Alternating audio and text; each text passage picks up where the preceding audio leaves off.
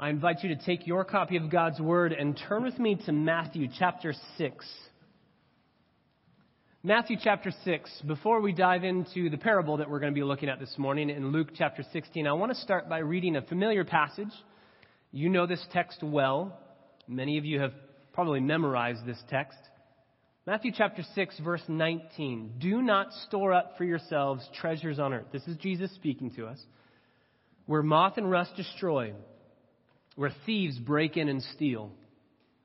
But instead of that, store up for yourselves treasures in heaven, where neither moth nor rust destroy, where thieves do not break in or steal.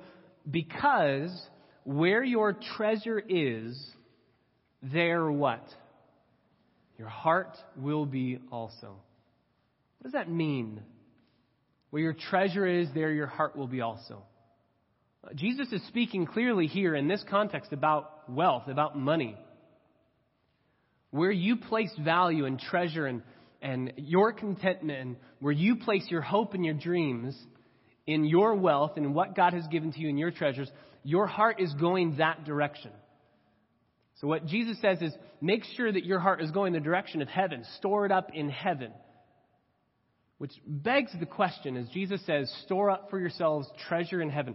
Place money in heaven. That's what Jesus is saying. I don't know how to do that.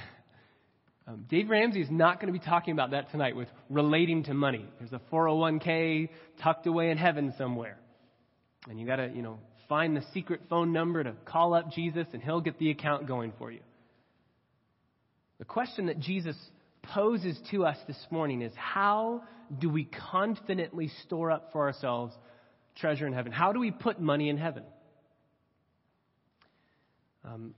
Statistics would say that if you live to the age of 80, 50 years of those 80 years will be spent thinking about money.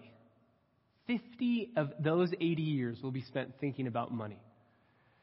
We think about it a lot. It's the commodity that we use to do everything in life. We think about it when you put your hand in your pocket and there's money there. You're thinking about money. When you put your hand in your pocket and there's no money there, you're still thinking about money. Money is so precious to our culture and our context. You have to have money to be able to buy food, have a place where you live, go to school, retire, all of those different aspects of life. Money is the central focus of all of those. Money is dominating. It is. But I think what Jesus would say to us this morning is this. If you want to have a principle with which you govern the use of your money, it would be this. Put your money in heaven. Put your money in heaven. That's a simplified way of walking through Jesus' words. It's a simplified way of kind of consolidating everything that he says about money. Put it into heaven. Put it into heaven. This does not mean, and I want to say this right up front, this does not mean that you can't enjoy the things that life has to offer. There are a bunch of texts that talk about that. Enjoying the things that God has given you to enjoy with the money that he's provided for you. There are many things that you can enjoy. This is not going to be one of those sermons that says you need to go out and be a monk, give up everything that you have. It's not what I'm saying. I don't think that's what Jesus is saying.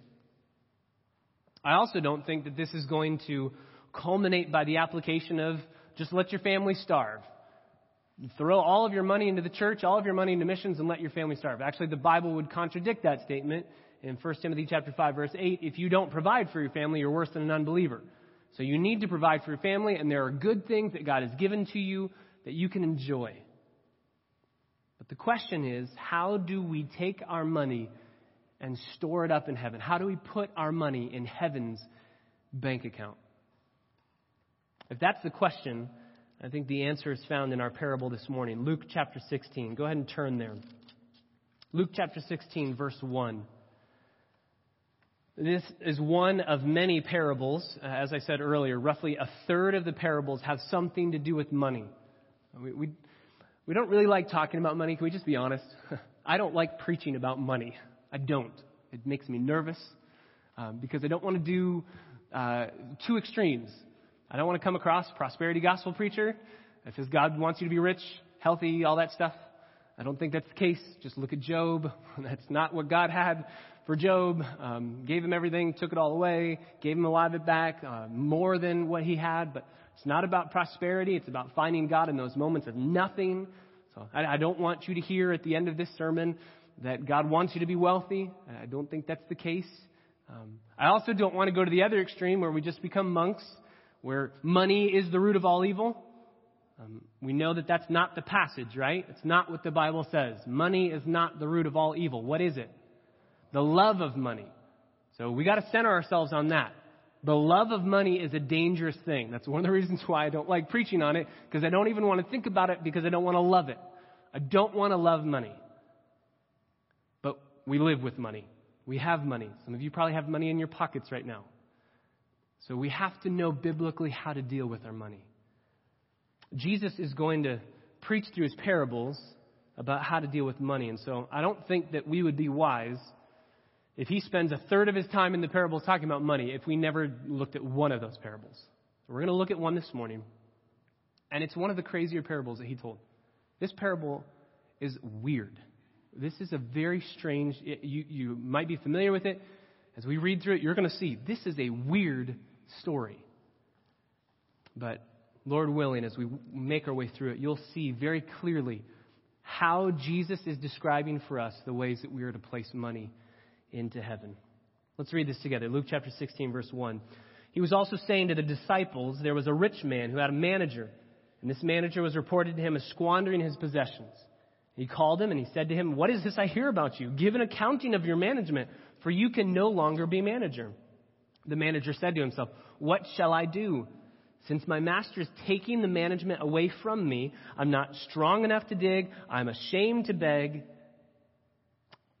I know what I shall do, so that when I am removed from the management, people will welcome me into their homes." So he summoned each one of his master's debtors. And he said to the first, "How much do you owe my master?" And he said, 100 measures of oil. He said to him, "Take your bill and sit down quickly and write 50. Then he said to another, "How much do you owe?" He said, 100 measures of wheat. He said to him, "Take your bill and write 80. And his master praised the unrighteous manager because he had acted shrewdly. For the sons of this age are more shrewd in relation to their own kind than the sons of light. And I say to you, make friends for yourselves by means of the wealth of unrighteousness, so that when it fails, they will receive you into the eternal dwellings. He who is faithful in a very little thing is also faithful in much. He who is unrighteous in a very little thing is unrighteous also in much. Therefore, if you have not been faithful in the use of unrighteous wealth, who will entrust the true riches to you? And if you have not been faithful in the use of that which is another's, who will give you that which is your own? No servant can serve two masters, for either he will hate the one and love the other, or else he will be devoted to the one and despise the other. You cannot serve God and wealth. Father, I pray that you would be our guide. These words are so important. We need to know how to be good stewards of the resources you have given to us, and we need to know how to put money into heaven. So I pray that you would enable us this morning as we listen to your word to make a resolution today that we will not live for that which the world cherishes. We will not live for that which the world lives for. We will live for what you say is worthy of living for. We will live to make you known. And we will live this day and forevermore with an eternal perspective. Oh God, give us an eternal perspective. As Jonathan Edwards prayed, stamp eternity on my eyeballs so that all I see in this life is seen through the lens of eternity. Even as we sang, as summer flowers, we fade and die. This is a short life, even though it doesn't always feel like that. So Holy Spirit, come and be our teacher. Point us to Jesus. Point us to our eternal dwelling with him. and how to live in light of eternity. We pray it in his name. Amen. For our outline this morning, just 3 points. We're going to look at the story, the explanation, and the application. Jesus walks us through it. The story, the explanation, and the application. First, let's look at the story. Verse 1, Jesus is speaking to the disciples. That's important to note. He's preaching this parable to disciples, to believers. He spoke a lot of other parables to non-believers, but this he's speaking to believers. If you go back to Luke chapter 15, parable of the prodigal son, he's speaking that story to the Pharisees. He's speaking that to non-believers, but this he's speaking to believers. And he says, there's a rich man who had a manager. This isn't a slave. This is, think like a CEO. This is, if you remember in the Old Testament, Joseph with Potiphar. This is that relationship. You can write down Genesis chapter 39, verse 6. This is what is written about Joseph in relation to Potiphar. Potiphar left everything that he owned in Joseph's charge, and with him there he did not concern himself with anything except for the food which he ate. So this manager is a smart man, a well-to-do man. He is controlling all of the riches of this rich man. But unlike Joseph and Potiphar, Joseph was good and Potiphar praised him for doing what he was doing.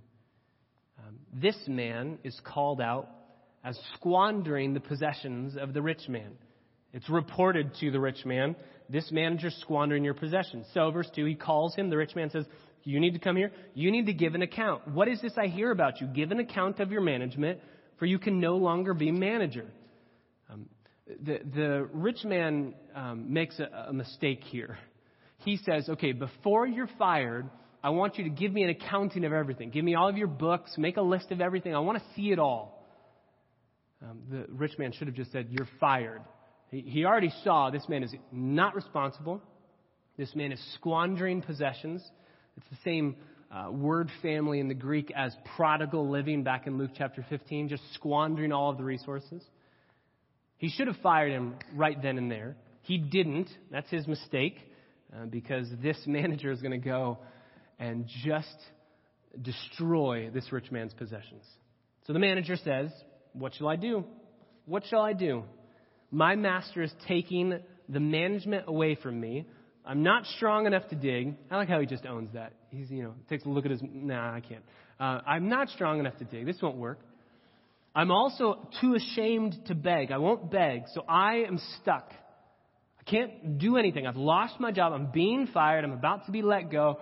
I have no money stored up. I have no resource. I have nothing. What am I going to do? Verse 4. I know what I shall do. This is the eureka, the light bulb moment. I know it. Ding. He's just, sitting in the corner, sobbing. I can't do anything. I'm not strong enough. I don't know what to do. And then all of a sudden, ding. I know what I can do. And he creates a plan that is an amazingly shrewd, albeit deceptive and lying and dishonest, but shrewd plan.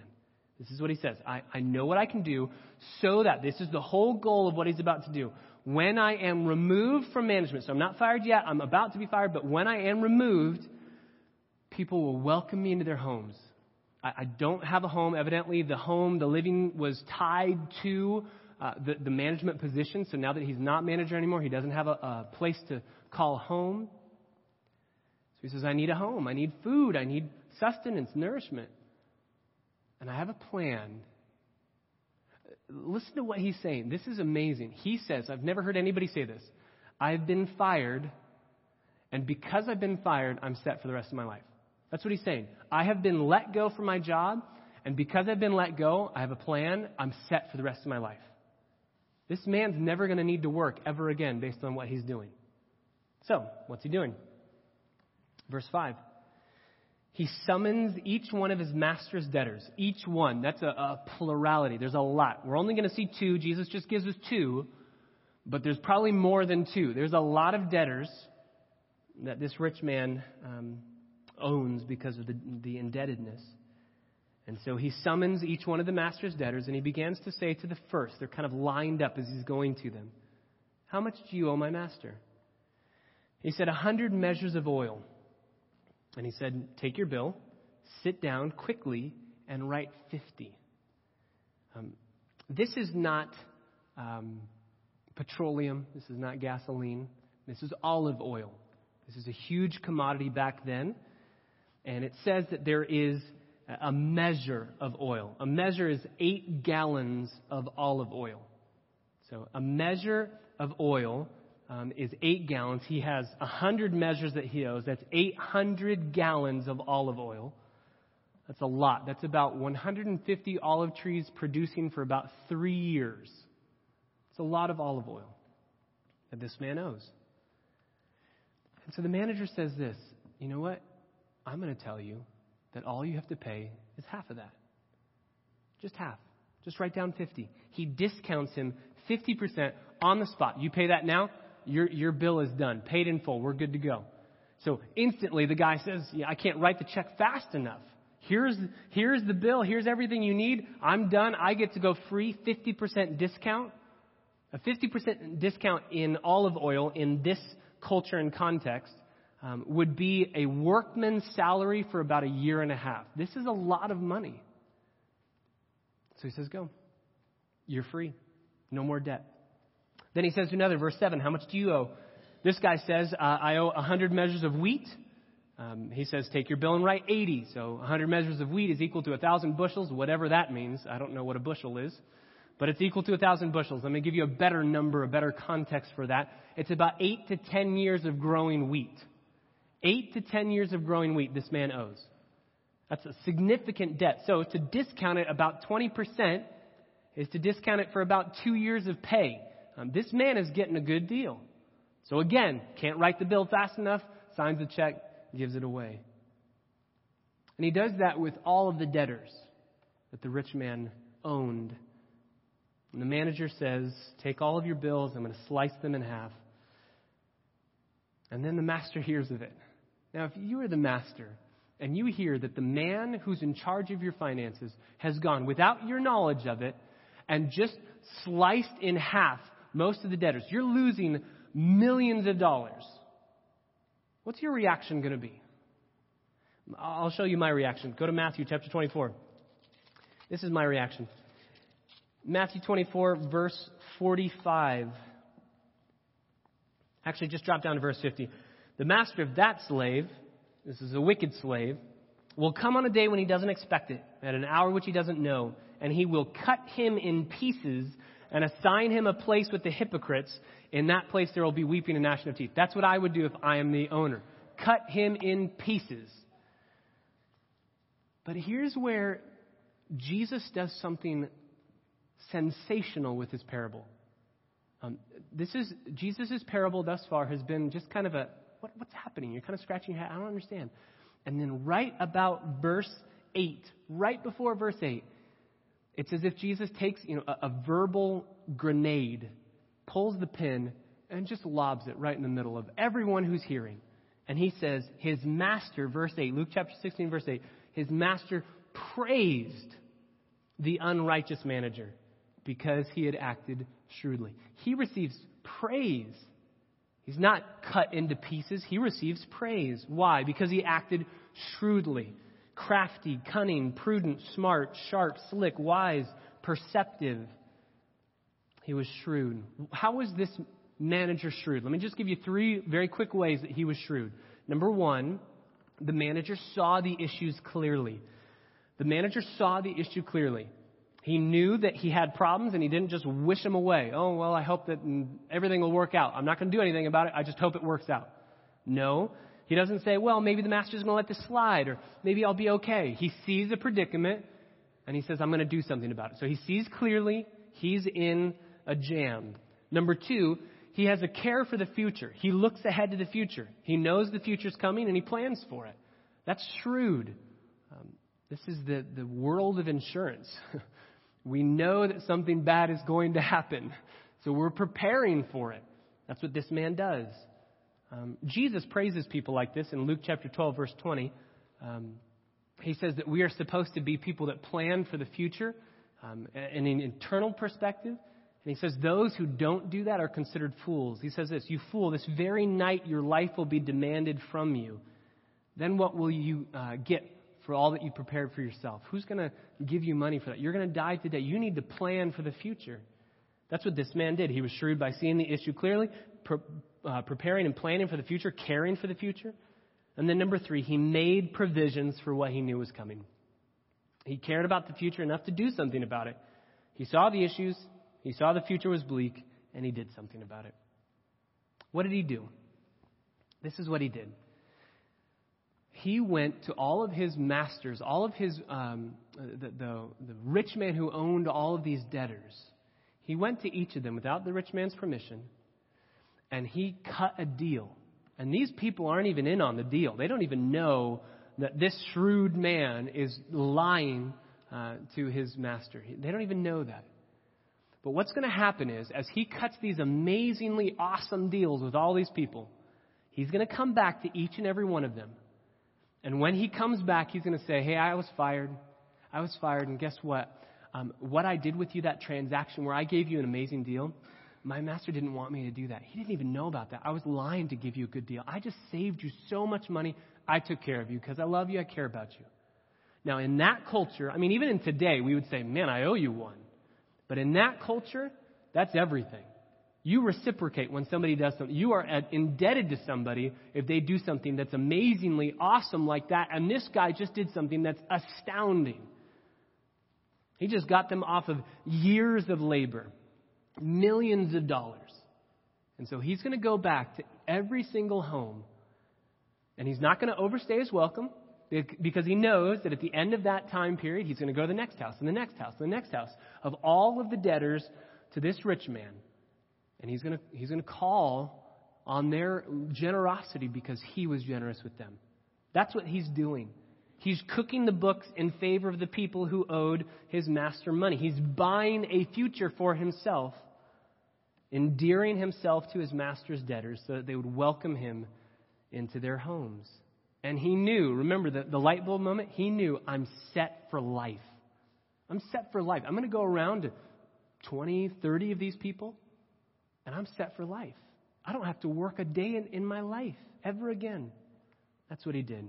He was shrewd because he used the opportunity that he had to buy himself a future, to purchase friends in a very scandalous, lying, deceptive way. But that's why the master says, that was amazing. Didn't see that one coming. That's the story. What's the explanation? Number 2, what's the explanation of the story? Hopefully you're a little bit more familiar with the story than when we first read it. Here's the explanation, middle of verse 8. The sons of this age are more shrewd in relation to their own kind than the sons of light. This is Jesus' explanation. He says the sons of this age, non-believers, are more shrewd in their wealth, in their working, in their treasures, in their devotions. They're more shrewd in what they have than most believers, sons of light. That's believers. So Jesus is saying we should be like this unrighteous steward in some way, shape, or form. This is where, again, when you're listening to Jesus, I should lie. That's the parable of the moral of this story is we should go out and lie to people. No, that's not what Jesus is saying. What he's saying is this. Sinners have enough common sense to manipulate things to secure their future. They have enough sense to do that. They make provision for the future. Just think about all the work that we put in to retirement.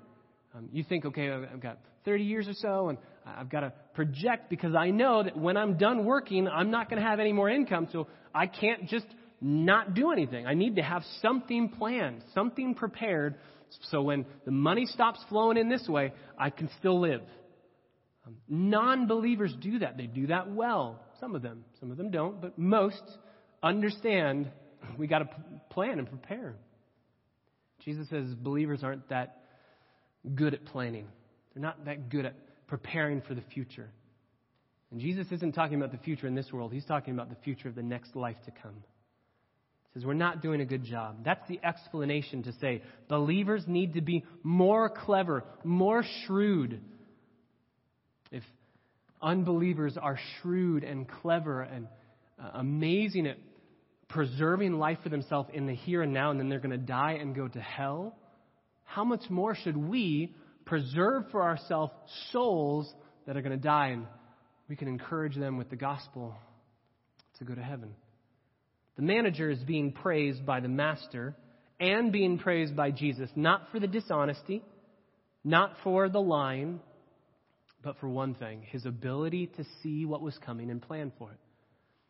That's why Jesus says he's shrewd. That's why the master says he's shrewd. That's why Jesus says we need to be like him, because he saw what was coming and he planned for it. It's as if Jesus is saying here, it would be good if all people could see the issues as clearly as this dishonest steward could.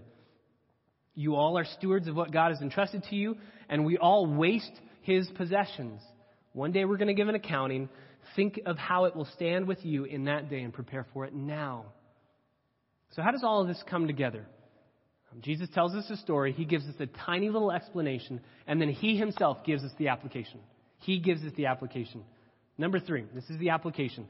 Verse 9, he starts, there's just 3 points that he makes as he ends this parable to give us the truth, the nuggets inside of this story. 3 points. Number 1, he tells us that money is a resource to be used for the good of others. Money is a resource to be used for the good of others. This is in verse 9. And I say to you, this is his commendation, his charge to us. Make friends for yourselves by means of the wealth of unrighteousness. That's just worldly wealth. That's just the wealth that has no intrinsic value whatsoever to save anybody, or it's just the commodity that we live in, that we lived with. So that's all he's saying. The wealth of unrighteousness is just the dollars and cents that we have. But he commands us to make friends using that money so that when it fails, because it will, we can't take that money with us. When that money fails us, the friends that you have made will receive you into the eternal dwellings. Notice he says eternal dwellings. He's putting that side by side with what he just said the unrighteous steward was able to live in for the rest of his earthly days. He was welcomed into the houses of those debtors that he made an amazing deal with. He's welcomed into those houses, earthly, temporal dwellings, and then he's going to die. Jesus says, do the same thing that he did, only with an eternal perspective, and you'll be welcomed into an eternal home, with friends in an eternal home, never to be taken away from you. Money is an amazing resource, and it's to be used for the good of others. Money is to be used for the proclamation of the gospel, for missions, for evangelism, for discipleship. We were talking about this on Tuesday night at our men's group. We all get discouraged by the lack of fruit in our evangelism. Amen? Yeah, I mean, how many times have you shared the gospel with somebody and they just say, no, that's great, that's for you, I don't really care about that. Or you invite them to church.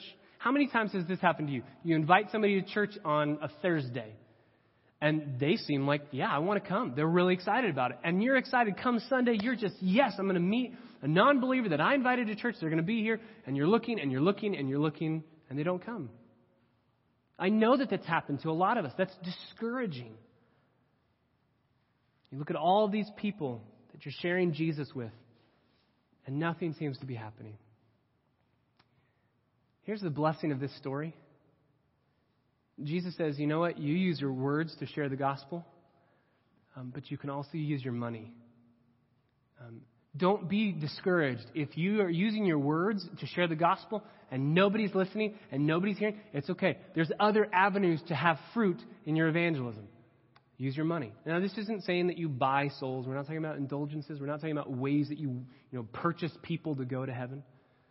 You're using your resources to further the gospel. So that the work of the gospel ministry, through the proclamation, the verbal proclamation of the gospel, as it goes forth, people will hear, they will be saved. Just think about, as a church, we support a couple missionaries. Think about the people that are saved through their ministry. Sean Ransom, we had him a couple weeks ago in the Philippines. He's training pastors who are going out to churches, who are sharing the gospel. And you are giving money to CBC, and CBC gives money to trusted gospel preachers, and lives are being changed. Souls are being saved because of your dollars. Make friends as many ways as you possibly can. Shrewdly make friends that you'll see again in heaven one day. You can use your money to populate heaven. That's what Jesus is saying. This is a radical idea, but you can do it. This is like Matthew 25, 35 through 40. The sheep and the goats, the story of the sheep and the goats. The righteous use their possessions to feed the hungry, to give drink to those who are thirsty, to clothe the naked, to welcome strangers, to visit the sick and the imprisoned. And Jesus says, you're doing that all to my glory, to me. If we are citizens of the kingdom, we should be investing in the kingdom. And there are so many things that can distract us from investing in the kingdom. Good things. Poverty programs, cancer research. There's so many things that we could put our money into that are great things. And I'm not saying that you don't ever do that. But your priority should be investing in gospel ministries that proclaim the gospel to the ends of the earth. And if you put your treasure into gospel ministries, you put your treasure into heaven, and your heart will be there too. That's where your heart is. Here's the reality. You may never be a pastor, ever. But this passage says that you can have greater impact than some pastors even have by the use of your money, by the use of the resources that God has given to you. Luke chapter 6, verse 38, give, and it will be given unto you, pressed down, running over, fulfilled, rich. God says, just keep giving, give. God will take care of your needs. 2 Corinthians chapter 9, verse 6, sow sparingly, you'll reap sparingly. Your spiritual harvest is in proportion to what you sow. So Jesus says, number one, in his application, use your money as a resource to do good to others.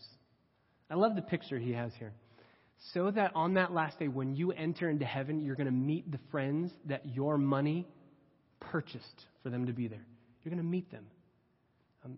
There's a lot of people that I cannot wait to meet in heaven. I think of the people that you're looking forward to meeting. Talking with Paul, the apostle. Talking with David. Hearing him sing. What does it sound like when David sings? Does he play guitar or does he play a harp? Because I'm going to have to get used to the harp. That's going to be a very interesting thing in heaven. One of the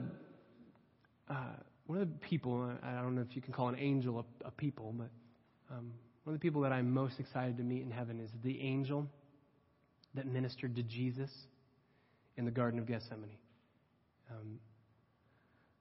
I can't say that that's an original thought. That's Charles Spurgeon's favorite person. He said that once he goes to heaven, he's immediately going to run to the feet of Jesus, worship at Jesus' feet for millions of years, and then the next person that he wants to talk to. So for millions of years, then the next person he wants to talk to is this angel. We don't know what the angel said, what the angel did. We know that Jesus is weeping. He's sweating drops of blood. He's crying out, is there another way? Take this cup from me. Not my will, yours be done. And the angel comes and ministers something, some way to him so that Jesus stands up, resolved to go to the cross. I can't wait to talk to that angel. But there's another people group that I can't wait to meet. It's these people, friends that I might not even know. I'm going to get to heaven one day. You're going to get to heaven one day. And somebody's going to come up to you and shake your hand and say, thank you. And you're going to go, for what? You're welcome. I don't know if you've had those moments with people before where you're walking around. They say, hey, how's it going? I just had this at Costco the other day. Hey, how's it going? You go, oh, it's going good. Good to see you. I don't know who you are. You just call everybody brother, sister. Hey, brother. Hey, sister. Good to see you. I think that's what it's going to be like in heaven for a while. Thank you so much for what you did. You're welcome. What did I do? Imagine all of these trails that they're going to have to do.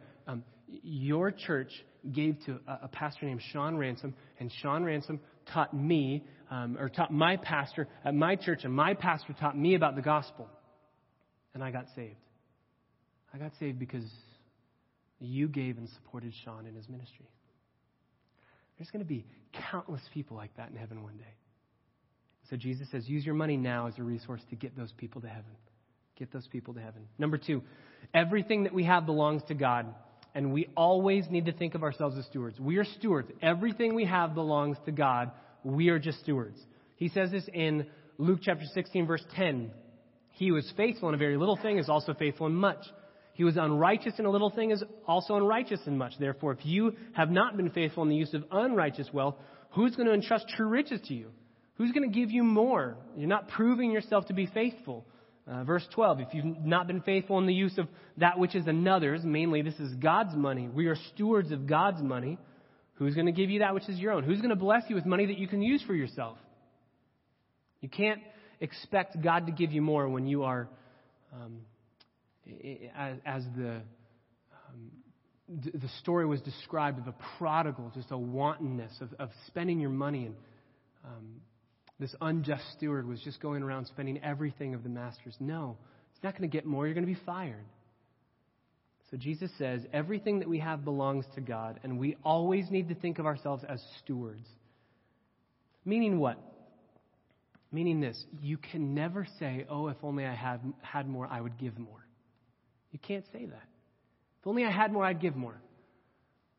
You can give with what God has given to you. And if you are faithful in the little that God's given to you, you will be faithful in the much. It's not how much you have, it's about your heart.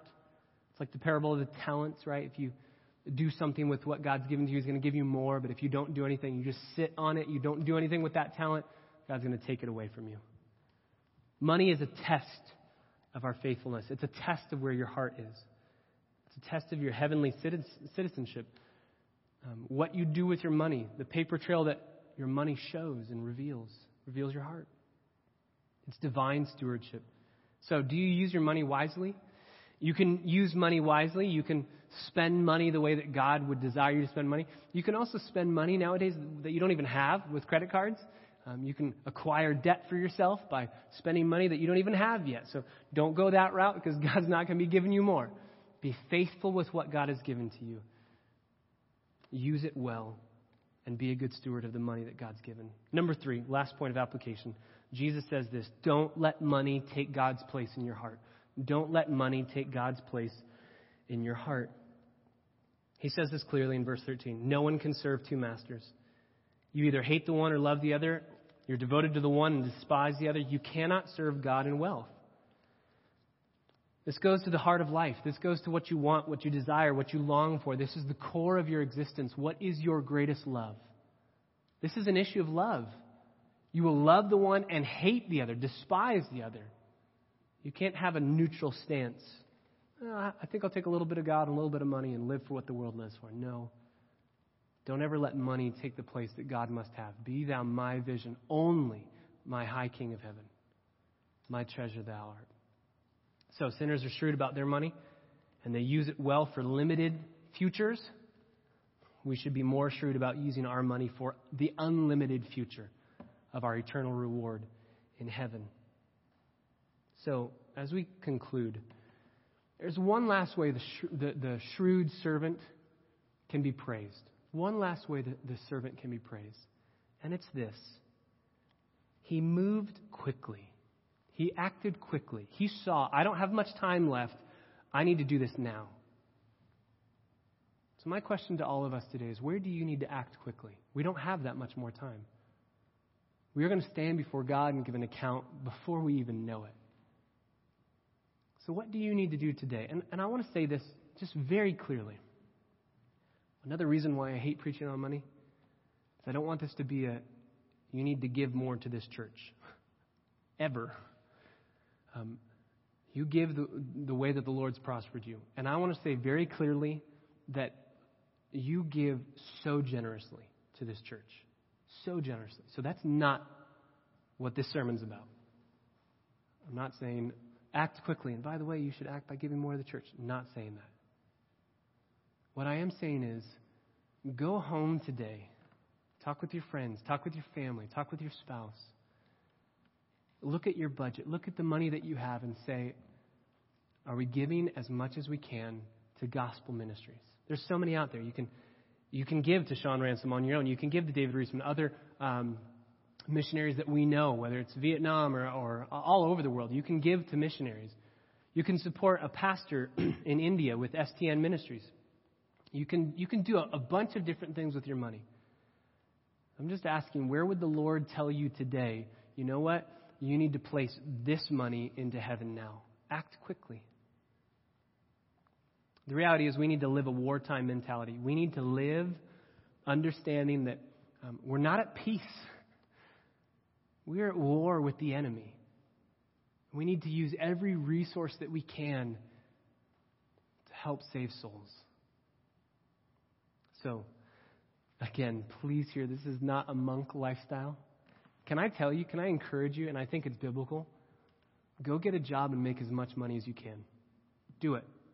Make millions. Make as much money as you can. Live on what you need, be content, and give the rest away. That's the whole reason why we're going through financial peace as a church. We're going through it not so that we can get out of debt. We're going through it not so that we can have peace with our finances. We're going through it so that we can deal righteously as good stewards of the resources God has given to us so that we can be a blessing to others and give money away. We want to be able to do that. We want to do that well. Live contentedly. Make millions. Live off of whatever you need to live off of, and then give the rest away. God would be glorified in that. If the world would look on and see, this money isn't our treasure. Jesus is. And we could use our money as a resource to do good to others and save souls through the proclamation of the gospel. Be good stewards of the money God has given to us. Be faithful stewards. And live contentedly in this life, knowing that our greatest treasure is Jesus Christ alone.